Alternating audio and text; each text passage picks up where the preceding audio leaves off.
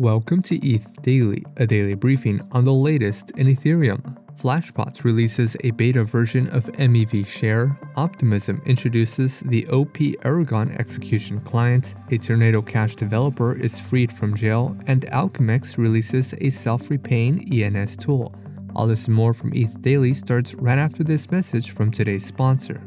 Looking for ways to track your staking rewards and monitor validator performance? Try out Ether Capital's Staking Dashboard, a one-stop shop for direct insight into your staking operations. This analytics tool exports financial data, which makes it easier to file your taxes. Register today to try out the free beta version of Ether Capital's Staking Dashboard at beta.ethcap.co.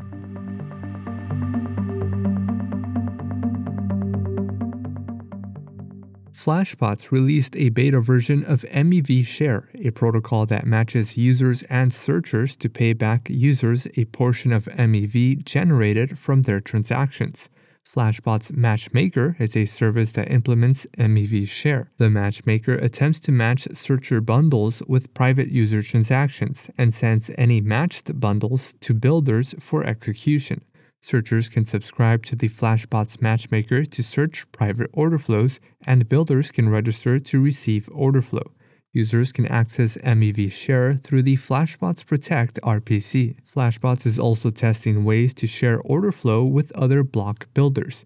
Users can opt in to share their transactions with builders who comply with a set of fair market principles. Test and Prod, an independent group of contributors to the Optimism Collective, released OP Erigon, a fork of the Layer 1 Erigon execution client. OP Erigon is an alternate execution client to OP Geth and brings client diversity to the OP stack. The initial release is available on the Optimistic Quarterly testnet. Yesterday, A16Z Crypto introduced an alternate consensus client for Optimism called Magi. Optimism's Bedrock upgrade will enable multi-client support on OP mainnet and all other OP chains. Client diversity on Optimism enables fault-proof diversity, allowing OP mainnet to remain resilient against any client bugs. Users can test out OP Erigon on Quarterly by running a client, using Test and Prod's RPC, and browsing the Optimistic Autoscan Explorer.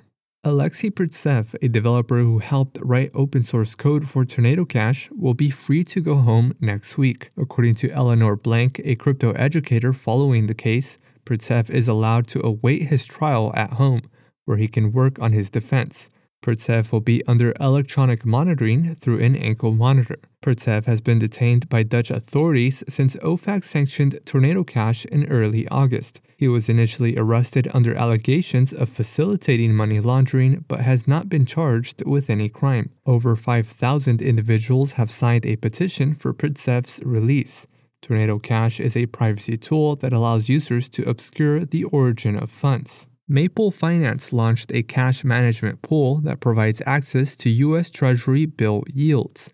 Non-U.S. DAOs and offshore companies can earn yield from the 1-month U.S. Treasury bill rate on their idle deposits.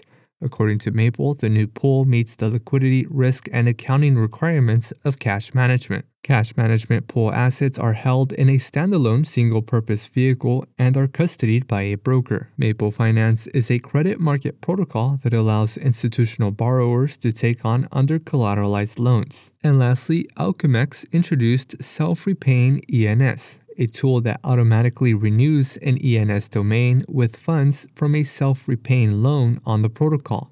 The tool uses keepers from smart contract automation platform Gelato Network to renew domains before they expire.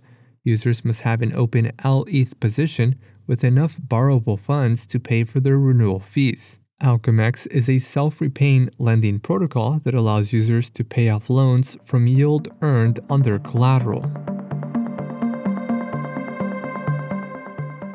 This has been your roundup of today's top news stories from ETH Daily. You can support this podcast by subscribing and following us on Twitter at ETHDaily. Also subscribe to our newsletter at ethdaily.substack.com. Thanks for listening. We'll see you tomorrow.